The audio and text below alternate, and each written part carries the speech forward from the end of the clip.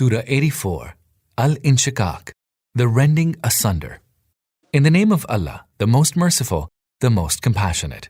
When the sky is rent asunder, and hearkens to the command of its Lord, doing what it should, and when the earth is stretched out, and casts out what is within it and is emptied, and hearkens to the command of its Lord, doing what it should.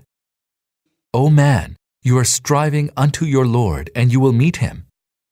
Whoever is given the record in his right hand shall be called to an easy accounting, and shall return to his people joyfully. But he who is given the record behind his back shall cry for perdition, and will enter the blazing fire. He used to live joyfully among his people, thinking he would never revert to us. But no, how would he not revert? His Lord was ever watching him.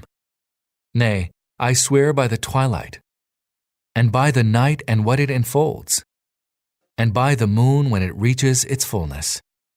You shall proceed onwards from stage to stage. So what is the matter with them that they do not believe? And when the Qur'an is recited to them, they do not prostrate themselves. Instead, the unbelievers reject it, calling it a lie. Allah knows best what they are accumulating in their record. So give them the good news of a painful chastisement. Except for those who believe and do good deeds, theirs shall be an unending reward.